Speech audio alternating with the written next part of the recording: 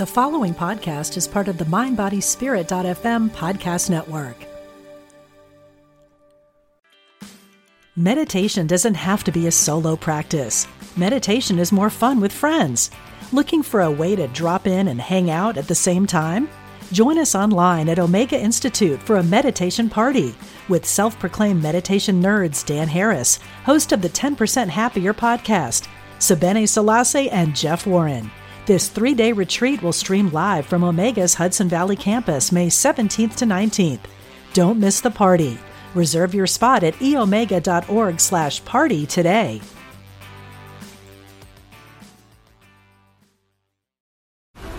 This episode is brought to you by FX's The Veil, starring Elizabeth Moss. FX's The Veil is an international spy thriller that follows two women as they play a deadly game of truth and lies on the road from Istanbul to Paris and London. One woman has a secret, and the other has a mission to reveal it before thousands of lives are lost. FX's The Veil, now streaming, only on Hulu.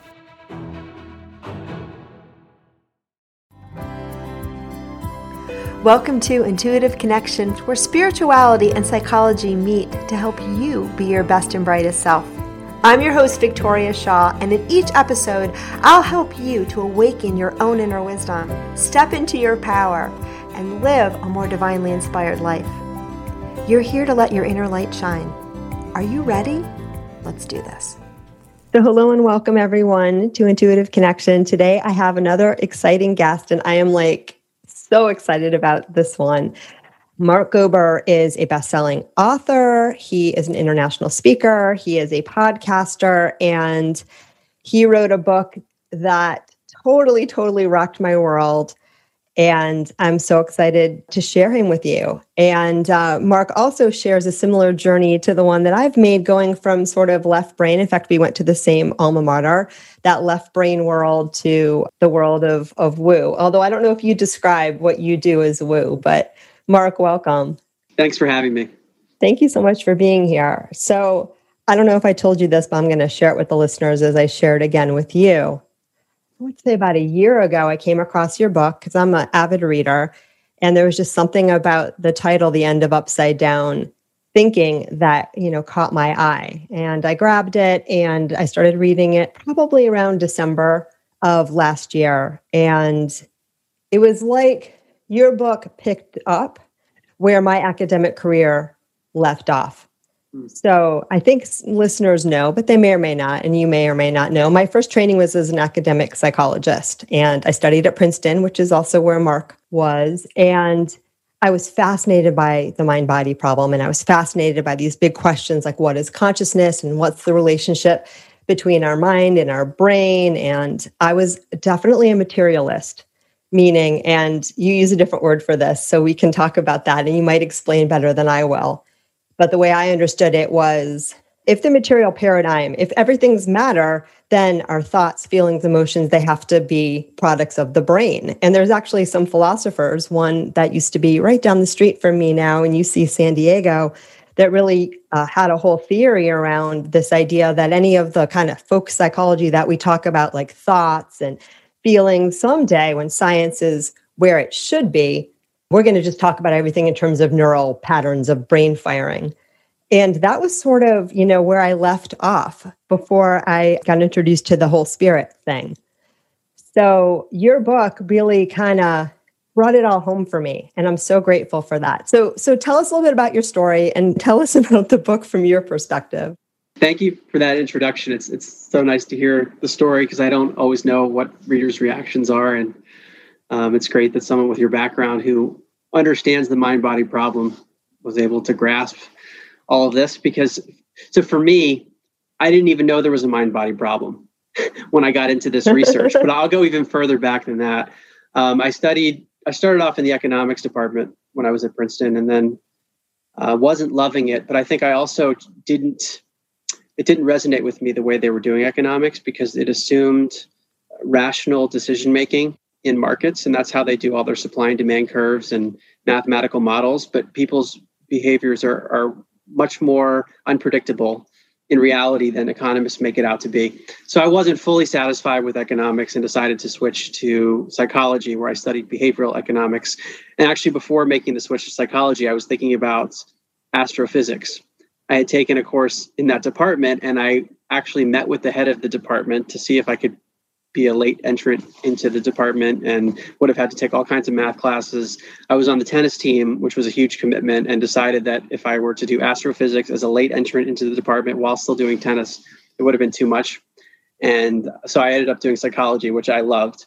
And I studied the intersection between economics and psychology. So my thesis at Princeton, most graduates have to write a senior thesis in your major, and mine was on Daniel Kahneman's prospect theory. He won the Nobel Prize for that theory, and it's basically about how people make decisions when they're faced with risky prospects.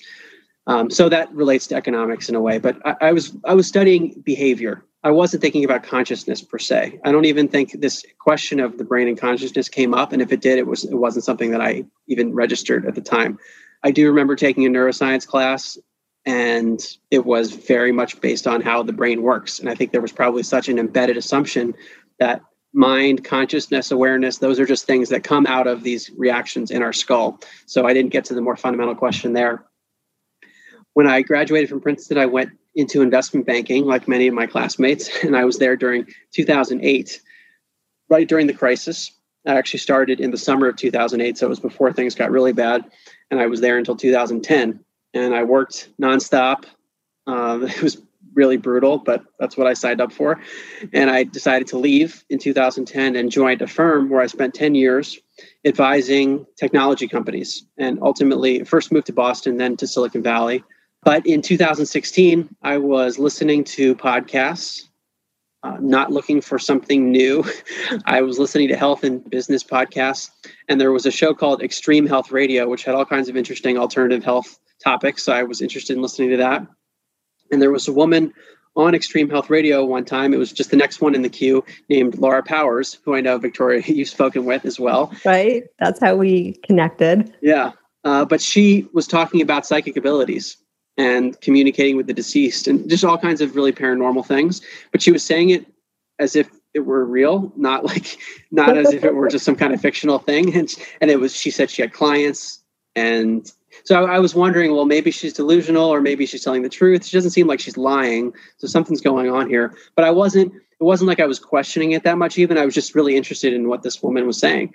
And so I listened to the whole episode. At the end of the episode, Laura talked about her own podcast called Healing Powers. And I said, oh, that's cool, because I drive from San Francisco down to Silicon Valley. It's a long drive. I'm always looking for new podcasts. I'll just subscribe to that. And the long story short is, within a few weeks, I ended up listening to all of her episodes from 2016 back to 2011, where lots of people described these very paranormal things. And they were talking about it like Laura was, in a normal way, as if it were just part of their life. And that led me to start doing tons of research on my own to look at scientific studies. I started talking to psychics myself, and basically the convergence of evidence in all these areas led me to the conclusion, which is what my first book, In an Upside Down Thinking, is about, that consciousness, this thing that is what registers our experience in life. So without consciousness, we don't experience anything. It's a very fundamental thing. That consciousness isn't something that comes from our brain. It's not something that comes from our body. And it's really the reverse, that the brain and the body are like an apparatus that processes and filters a consciousness that exists well beyond the body. It's well beyond what our eyes can see on a normal basis. So my whole paradigm for thinking about life flipped on its head. And that's what I've been focusing on since then. My first book came out in 2018. I did a podcast series in 2019 called Where Is My Mind, where I interviewed many scientists. I also interviewed Laura Powers, but people in this realm of the science of the paranormal. And then I wrote a second book called An End to Upside Down Living, which came out in 2020. And that describes my personal journey, but also the spiritual path more generally, because I learned in my research that many people go through a journey toward what some would say a more enlightened state of consciousness. And I talk about that journey. Ended up actually leaving my company at the end of 2019 and have been researching since then. Conveniently, I left my company right before the pandemic. So that worked out very well. And actually have a third book coming out. So I'm just finishing that up, and hopefully in the next few months it'll be out. Oh, that's exciting. And I've read both of your books, and wow, and what a journey. And I think that, I often say, and I said this to Laura when she was on the show and when I was on hers, that I have the rare luck, I think, really, of mostly preaching to the choir. Most of the people that find me are people that are already open to this or right on the cusp of being open to this. So since I've been doing the work that I've been doing, I haven't found myself in the business like I think Laura is, of bringing this out there, bringing this whole idea of psychicness out there to people that maybe are going to be skeptics or maybe have never heard of it or maybe are like, maybe she's not delusional, right? Most of the people that come to me, like they've already been around the block a few times.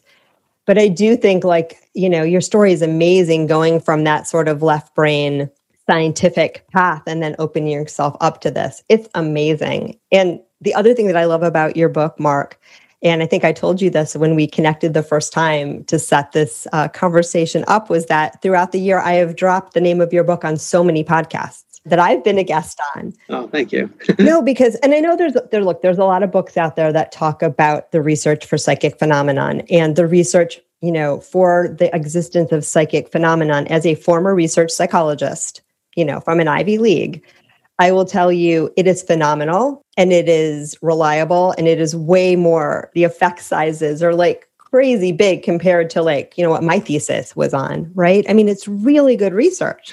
And so I've been using your book a lot when, people will question that. And I'll be like, by the way, the scientist in me also can give you some information.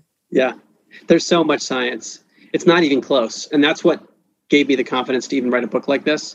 Because if I evaluate these phenomena in the way that I would have evaluated something in college or in business, the evidence far exceeds the normal standard in many areas.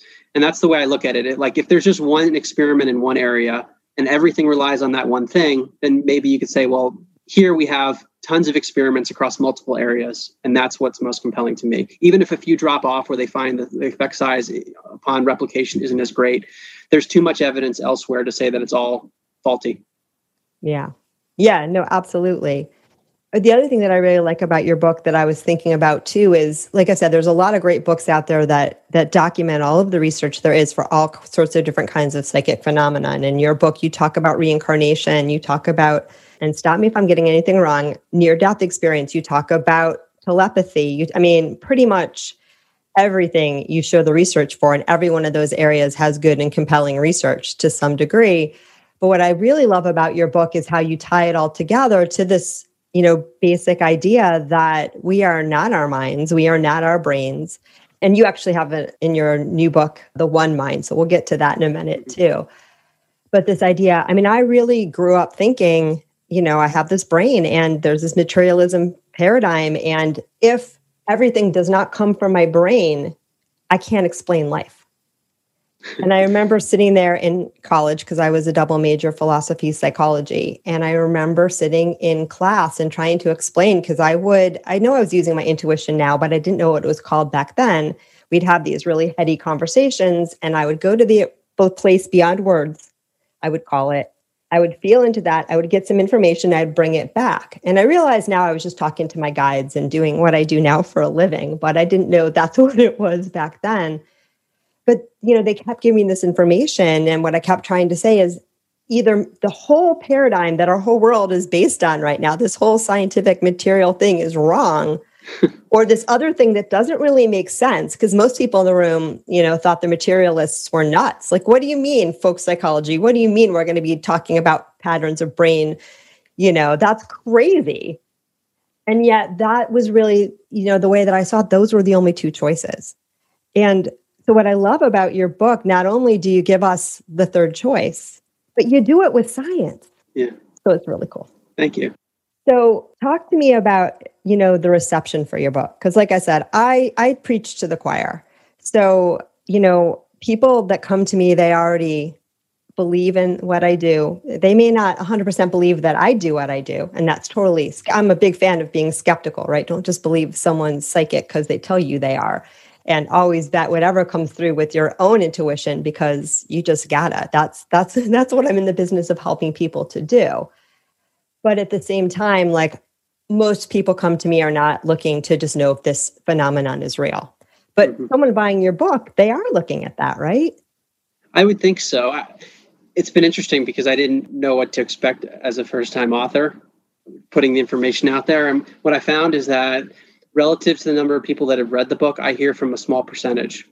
So it's hard for me to say what the reception's been.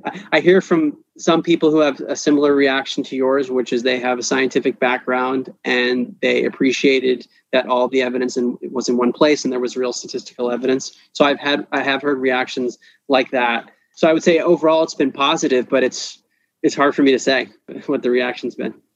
And one of the vibes I get from your book, and I think I get this a little bit from talking to you as well, is a little bit of maybe frustration that with all this research out there, people don't get it. Do you feel that way? I would say I'm less frustrated now than I was when I first started. Now I've just kind of accepted that's how it is. And some people are rigid. Some people don't have the time to think about this. I mean, I spent so much time and still spend so much time reasoning through things in my head, reading different things. And I don't know if I would have gotten to this point if I didn't have that much time to be able to spend on it. So I have to appreciate that other people aren't necessarily prioritizing these topics in the same way. So I think it can be frustrating in the sense that my worldview now is so completely different than so many people that I know. And it's just like we literally look at everything in a different way. And that's just an adjustment. Yeah, absolutely. I can see that. And I bet you a lot of people that follow this podcast are starting to feel that way too. Yeah, it makes total sense. I also think that I want to call BS just a little bit on your research because, I mean, I love your research. No BS on your research. Your research is amazing. And it's such a gift, the way that you are able to put things together. And, if it hasn't been clear right so far, I love your book or books. But I also think that, there's a knowing inside all of us. Yeah. And when it gets tweaked, and we follow it, that's where magical things happen. So I think something piqued your interest when you heard Laura Powers. I think something called to you. I think something awakened in you. And then you just used the resources that you had to follow that thread. I think you're right. Does that make sense? Yeah, no, it does. In hindsight, it makes sense. When I was going through it, it didn't feel that way. It felt very random and haphazard. And, oh, wow, I listened to this and these things happened. But now I can see that there was a pattern behind it. But also it's interesting to note that even before I heard Laura Powers, I was starting to research in general. Like I mentioned, I was listening to alternative podcasts. And for some reason, that was interesting to me. I started to do sensory deprivation tanks. A friend of mine started to do them, and they were not far from where I lived in San Francisco. I said, okay, that sounds interesting. It's like a way to replicate a psychedelic experience. That's what people were saying without having to take a substance. And I said, oh, that's interesting because I'm not interested in trying those other substances. So I was already kind of exploring things. And I wonder what was it doing for me to sit in silence after never having done that throughout my whole life, because I was always moving 100 miles an hour. I was floating a bunch before I even listened to Laura Powers. So who knows what was being opened up. So you're getting yourself ready for the mind to be blown. Yeah, maybe. Yeah. And, I like something else that you said, because I think for me, first of all, I've been doing this now, and I think we talked about this before. I've been doing this now for like a little over 10 years. And from the time I started to now, I see a huge difference in the amount of people that are open to things like, my calling myself a psychic or intuitive, or it's just been huge. When I first started, they were two very different things that I was doing, my counseling, my intuitive, and I didn't really tell everyone about the intuition psychic piece. I was pretty selective. And now I'm pretty much just out there. Yeah. And part of that, of course, is self-confidence and just comfort with it and myself. But I think part of it is the world is changing. And of course, it depends where you look. And I think, as there's an increased openness in some areas, as often happens when we have growth and change, there's an increased closeness or reaction to that in other factions. But I do really think that overall, we're moving to a place where more people are accepting of this kind of thing. And I also think that your work is so important and so pivotal because for many people, it's a bridge between that left brain scientific world and the world of the woo. Yeah. Well, that's what I was hoping to do with it. And you never know who's going to read something when, or who's going to hear this conversation when. Different things can open people up. But I resonate with what you said, Victoria, about your confidence in being able to speak about these topics. And I think it is twofold. There is a global shift happening for sure, but also there's an internal shift that I've noticed in myself that I felt very self-conscious talking about this stuff initially. I think writing the book helped me with that because it gave me it helped me organize my own thoughts, where I got to the point where I said, okay, this is real. I can now document it. And now I'm at the point where I'm not self-conscious about it at all. If I don't talk about it in a certain situation, it might just be because I don't feel like talking about it, or I don't feel like going down the rabbit hole. Right. But it's not because I'm self-conscious, whereas I was initially. Yeah, I can see that. I pretty much was the same way. All right. Let's talk about book number 2, which I just had the privilege to finish. And it's really like it's a whole new worldview and a whole new approach to life. And again, it's stuff that I've seen from other spiritual teachers for sure. But again, I love the way you put everything together. So tell me about the book and what shifted in you to motivate you to write it. Well, after I wrote my first book, and again, my first book came about what felt like spontaneously. I had no intention of ever writing a book. So that was surprising to me. And then people were saying, what are you going to write your next book about? And I'm like, I'm surprised I wrote one. I don't have enough content in my mind to write a second book. And I didn't have plans to write a second one until I gave notice to my business partners in December of 2019 that I was going to be leaving. So I didn't say I'm going to leave and then write a book. I was going to leave because I wanted to open myself up to other things and explore things where I felt more passion. I mean, I was in a great position professionally, but I just felt like I wasn't resonating in the same way. But I think there was something about releasing that when I said that I was going to be moving on, where all of a sudden I got insights for a second book. Because I was continuing to research and having my own personal journey. So there was a lot of content, but it became organized in my mind. So when I left in December of 2019, or gave notice because I was still working part-time, I then opened myself up to being able to do some retreats, which I never had time for previously. But because I was working part-time, that was part of my agreement, that I was going to have time to do things like this. So I ended up going on 3 retreats. This was in February/early March of 2020. So right before all the lockdowns hit. Wow. I went on an Ayurvedic retreat in New Mexico for a week, then had a week off, then went on a silent meditation retreat for about 6 days, and then had a week off, and then went on another silent meditation retreat for 5 days. And after the first silent meditation retreat, I wrote the book, or the first draft of it. So during that retreat in silence, a lot of the organization was coming through. And even though we weren't allowed to talk, I was able to use a journal and outline it. So when I got back to San Francisco, I was ready to go. And then I went on the second meditation retreat and was able to think about revisions. And so that book came out about very quickly and unexpectedly. That's amazing. So those of you who are looking for a creative process advice, maybe you need to go on some silent retreats. Yes. But your process is pretty remarkable too, because you wrote both books, right, in a matter of weeks? They both happened quickly. Yeah. And that's been my pattern, even with this third one. When I'm doing the writing itself, I basically do nothing but that for a short amount of time, which is what I used to do academically and professionally with investment banking. That's how we did projects. We had a client deadline and it had to get done no matter what. So that I'm just kind of wired that way. So it's a good way to be. And it's amazing that you can use that programming, use that way that you're wired, quote unquote, to do something so magical. It's really cool. So tell us a little bit about the second book, the premise, what you wanted to accomplish by writing it or sharing it.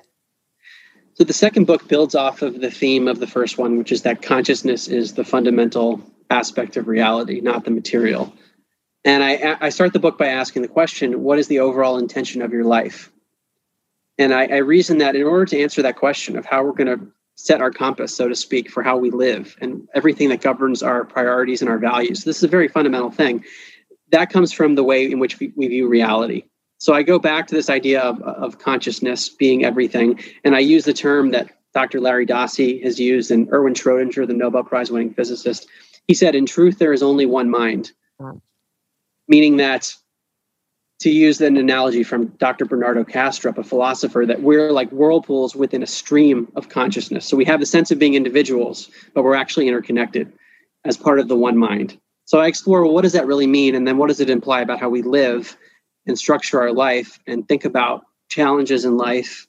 And what is the spiritual awakening process within that context? And ultimately, I arrive at least for what for me is a general life's compass in terms of how I think about my overall intention without specifics, because I think for each person, the way you might manifest your own life is going to be different, but the overall intention to be of service, for example, and other things like that relate to this overall worldview. Beautiful. And how does it relate to your own awakening, Mark? Well, very much so, because Well, first of all, what I would say is that everyone is going through an awakening journey, whether they realize it or not. That's part of our process of existing, is that we are here to evolve. At least that's where my mind goes after seeing all this research. Or at least that's part of the reason we're here. Maybe there's more nuance to it, but we're here to grow at the level of our consciousness. And so we do that in different ways. Some people might be aware that we're here for that reason and are conscious of it. Others might not be. Right. But I think the ups and downs that we go through in life are related to that evolutionary process. So I've had to think about my own ups and downs, of which there have been many. And I've also studied the awakening journeys of many other people, because what I'm going through, and probably what you're going through, Victoria, and what many of your listeners are going through, is not unique. The overarching journey that we're all going through might be very similar, but the specifics in our lives can differ. And that's what I learned through studying these awakening journeys. And there's a great podcast called Buddha at the Gas Pump, where the host, Rick Archer, has interviewed hundreds of people that have either gone through awakening experiences, or they've researched it, or they've been involved in the study of consciousness. And in listening to those journeys, there are just too many similarities in the way people describe reality, in the way they describe the ups and downs that they go through, even once they're aware that they're evolving. And so I wanted to be able to put that together for people, but also initially, I was doing it for myself, and that's how it started with my first book too. My own curiosity is what sparks everything. And then I get to a point where I've organized things in my mind for myself to the point where I could say, okay, I can put this on paper. I love that. I love that. I think we all do that to some extent, but I really love your process. I think it's so sweet. It's so cool. and I really enjoyed the product too. I think it's going to help so many people. Because you have such a good way of putting things together and putting them down. But I have a question for you. Would you consider this journey, writing these books, listening to Laura Powers, floating, is this part of your awakening journey, your conscious awakening journey? Definitely. All of it. What for you have been some touchstone moments, some moments maybe when your mind was blown or when things really shifted for you? It's a great question. I've been thinking about this in the last few days, actually, in kind of retracing the journey, because it's been almost 5 years. Mm-hmm. And I look at life so much differently than I used to. So to even bring my mind back to where I was 5 years ago when I heard Laura Powers for the first place, completely different world. It's wild, because on a day-to-day basis, I don't see the changes. I don't think about like where I was a week ago is not that different than where I am today. But it's, if you start looking in chunks of years, you can see the difference. But, well, hearing Laura for the first time was a shift, but it wasn't the major shift. My mind brings me back to an interview that Laura did with Paul Davids, who I interviewed for my podcast as well. He went to Princeton. He studied psychology as well. He is a Hollywood producer. So he produced the Transformers and some well-known films. And he was talking to Laura about his life after death project, in which one of his deceased colleagues was allegedly communicating with him after he died. And before his colleague had passed away, he told him, look, I'm an atheist. I don't think there's anything after death, but if I'm wrong, then I'm going to drop you a line. And all these crazy things happened to him. Like there was an ink blot on a piece of paper that he was reading in New Mexico by himself. And he left the room and came back, and this ink blot was there that wasn't there previously. And the ink was, like he said, still wet. He took it to a chemistry lab and they weren't able to figure out what it was. Like very wild stuff. And I remember listening to him tell all these stories. He was very serious. He had spent a lot of time looking at this. And meanwhile, I had listened to many other interviews that Laura had done, and it was all kind of clicking. And I remember that I couldn't move. I started looking around. I'm like, wait, what's going on that I can't see? Maybe there's reality to this. So that was one big moment for me. Another one I was just thinking about yesterday. I was on a business trip to Korea. This was maybe a month after hearing that interview, and I was still researching a lot. And on the flight, a really long flight, I was listening to a bunch of podcasts. And I remember getting to the hotel and I was just so disoriented, because it was starting to click for me that these things were real, and that if they were real, then I had to rethink everything, and I didn't know what was real. And those were the most disorienting periods for me early on. Since then, there have been some other moments as well, but I would say none have been as earth-shattering as those early ones, because it was such a big shift relative to where I was. Now, there are incremental changes, but they feel incremental. These were massive changes, those initial ones in the early days. And also because I wasn't in a great place personally at the time. There were a lot of things in my life that weren't going my way, at least in the way that I wanted them to go, professionally, personally. And so I felt really lost. I felt hopeless in many ways. I thought life was meaningless because that's what science said. The materialist, or some call it the physicalist paradigm, that everything's just matter, says that we live in a random, meaningless universe. When you die, it's over. So I didn't have any meaning in life. And I was being exposed to something that was rocking my world, that maybe that paradigm was wrong. So the new things that have happened have been within the context of this alternative paradigm. But within that context, I've had a few experiences in meditation. Since the retreats I did in 2020, I've been meditating a lot. I mean, hours a day. And I've had the free time because I left my firm. And I feel energy all the time now. I mean, when I was at the first meditation retreat, maybe day 3 or so, I started to feel pounding in what I now realize is the third eye. But I didn't know. I'd heard about it, but I felt pounding, physical pounding. And I felt other physical stuff with energy during that retreat. And that's continued. But when I got back from that retreat, and also a few months before that, I had done a Kriya Yoga retreat, which wasn't as intense, but I guess maybe it was my first time moving energy at all. And when I came back from that retreat, I had an experience too, and they were similar. I was sitting on my bed in a meditative state, and I was in a state of what I would say surrender, where the mental posture was something like, this entity Mark is not in control. As much as I want to be in control, I'm not in control. And when I had that mental posture, an energy came in, but it wasn't like a third party energy. It wasn't like there was another being, but I felt an energy that I had not experienced before. And both times it was incredibly pleasurable to an extent that is not describable. So the only term that I might be able to use that's somewhat similar is love, but it was beyond that because it's so far beyond anything that I've experienced physically. And it was a glimpse both times, pretty short-lived. And it was so overwhelming both times that I thought I was going to die. And my body shut it down. I couldn't handle it. The second time it happened, it was accompanied by a weird spinning. I don't know how to explain it other than I felt like I was spinning, but I was not spinning. And I thought that I was going to disappear. I was literally not going to exist here anymore. That's what went through my mind. And part of me said, and this was in an instant, you can't do that because there are people here who would be upset if you just disappeared. So my body shut it down. Right. Yeah, it's the dissolution of your ego, my friend. Yeah. That's the message that I get. Yeah. But I've had those moments too where the bliss comes in and it's so marvelous. But it's, when we're not used to vibing at that level all the time, it's disorienting. It's sort of like, oh, this is amazing, but I can't hold on to that.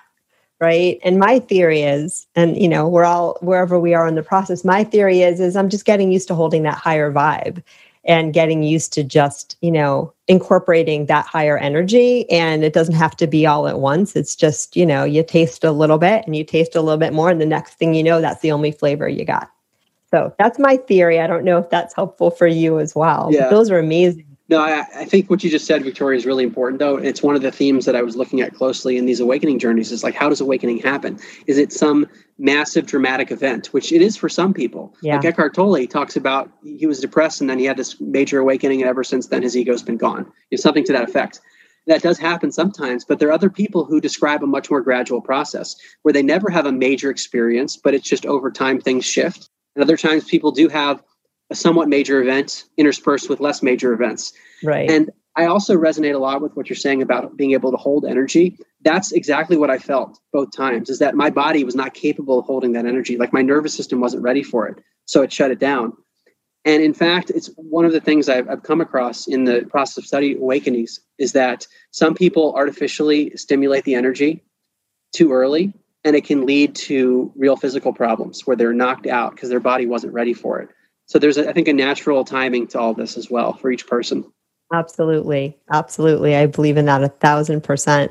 And you said something else way at the beginning of your journey, which really resonates with my experience as well, is that for me, when I was starting to open up to this whole world of psychics and intuition, and I was starting to connect with my own guidance, and I was starting to hear and see things and experience things that were out of the 3D kind of experience, my first thought was I could perhaps be going insane. Right. Here I'm a psychologist and, I have this background, and some people would think that, these spirit guides I'm talking to, for example, like that's a little strange, like maybe I'm losing it. And for me, the validation, well, two things happened. One, life was getting better. It was just getting better. I was really fortunate too, because people who knew me were like, wow, I don't know what you're doing, but keep doing that. Like they liked me better too. So life was getting better. It was getting easier. It was getting more joyful. So that was part of the proof in the pudding. But you know how humans are. Like sometimes we don't think that is enough. That should be enough, 1000%. But the other thing that was happening too is I was getting to the point where the preponderance of the evidence, like I was having so many experiences that would challenge that old way of thinking, but I realized they made more sense than the old way of thinking. Yeah. You know what I mean? Like I hit the tipping point where like it didn't make sense not to believe in this stuff. Right. You know, and it sounds like your experience was similar. They're almost identical. That basically this alternative worldview was able to accommodate all of these various things that I was experiencing personally and researching. It was able to accommodate those things much better than my other worldview.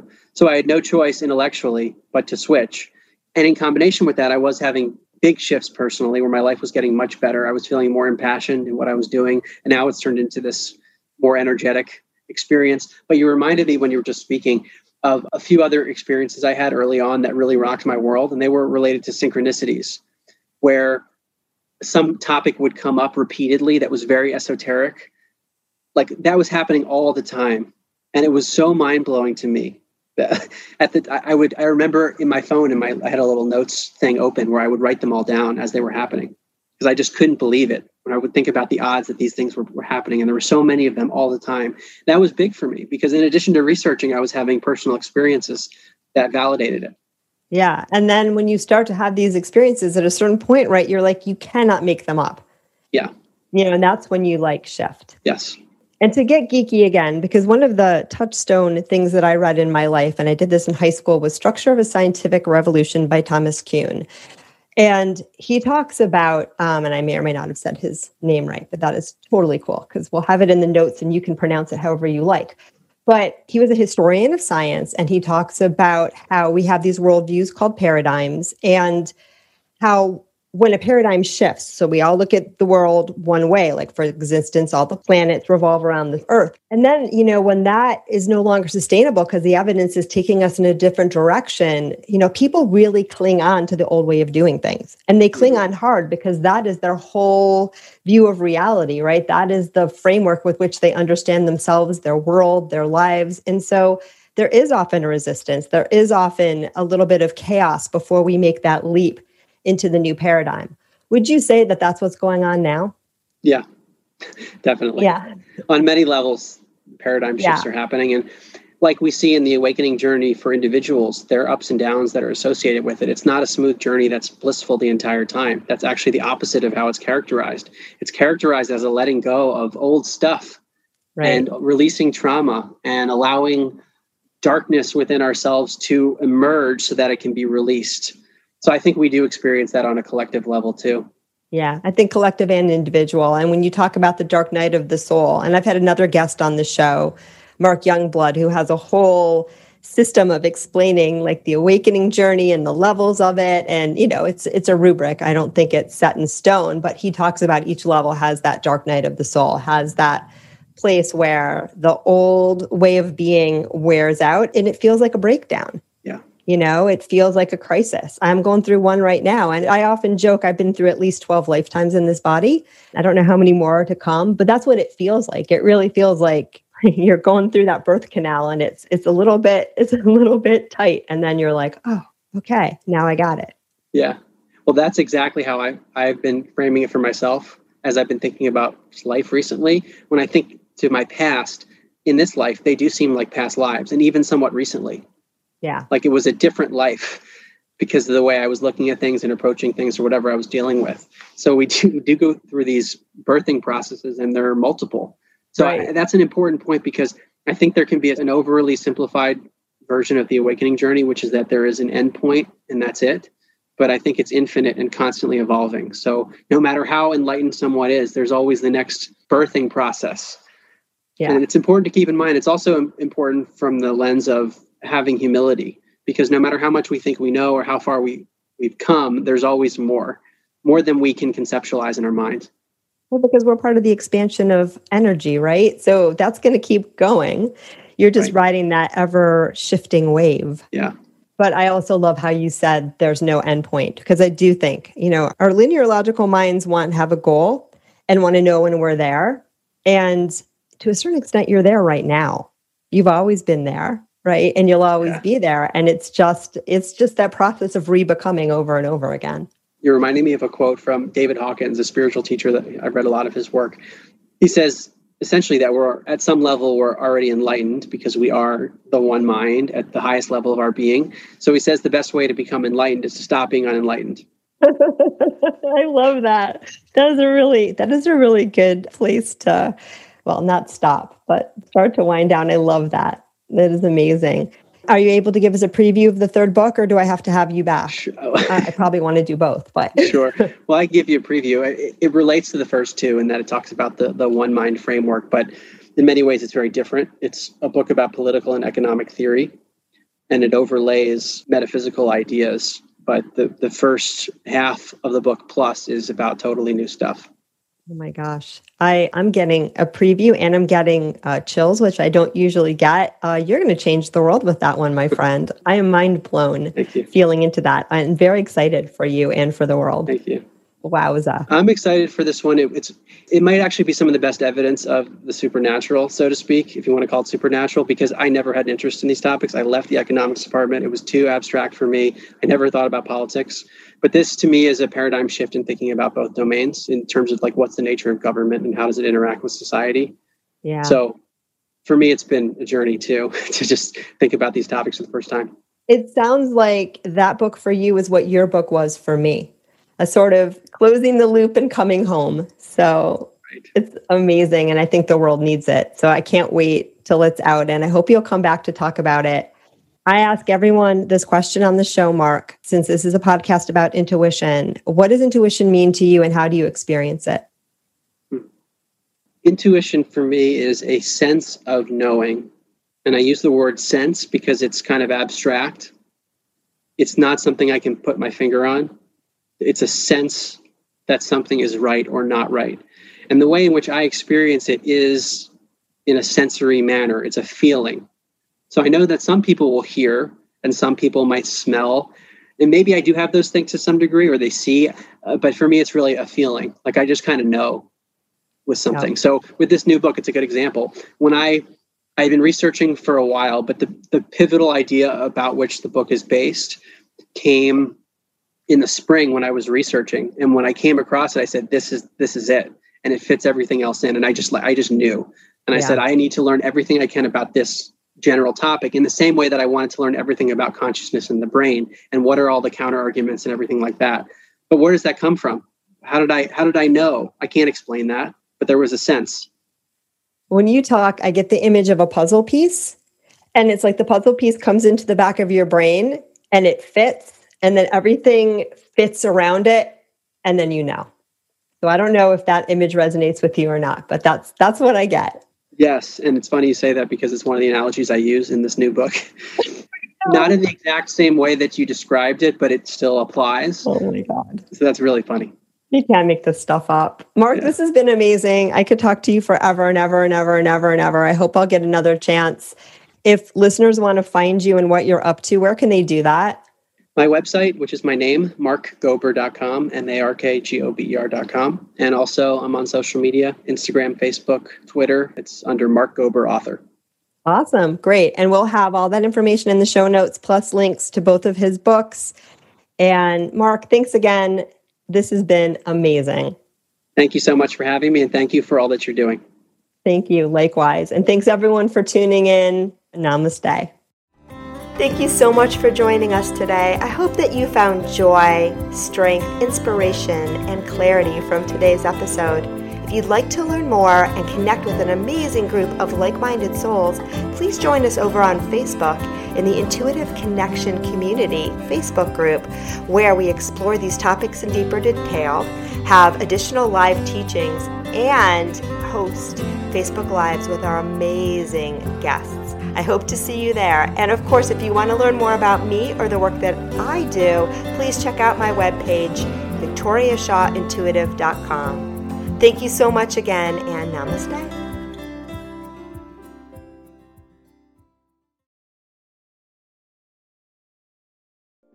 We spend a third of our lives sleeping and dreaming, yet most of us have no idea what goes on during that time. I'm Kelly Sullivan Walden, and as a dream expert and best-selling author, I'm here to empower you to mine the gold from your nighttime dreams. Join me on the Kelly Sullivan Walden Show, part of the MindBodySpirit.fm podcast network, available wherever you get your podcasts.